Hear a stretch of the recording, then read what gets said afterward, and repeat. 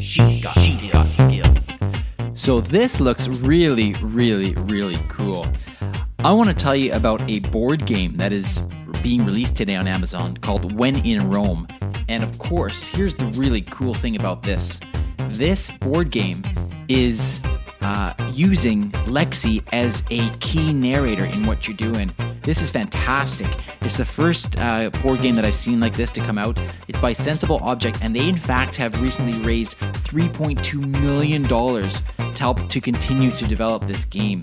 This game is a multiplayer game, and it uses Lexi as your guide and provides you with a multimedia experience. Basically, you are introduced to people that live in different cities. You virtually fly around to different cities answering trivia, and it's an audio immersive game where there's sound effects and people from the different countries have different accents, and it really makes you feel like you're in those cities. It's really, really cool. In the app for this flash briefing, you can click on the More button, and it will take you to an article that I have on my blog about this, and you can actually see a YouTube video about it as well. It looks like it's really well done, so I encourage you to check this one out. I think it looks like it's going to be a real winner, and it looks like it is going to be a lot of fun. I'd love to hear your feedback if you try out this game, so please send it my way.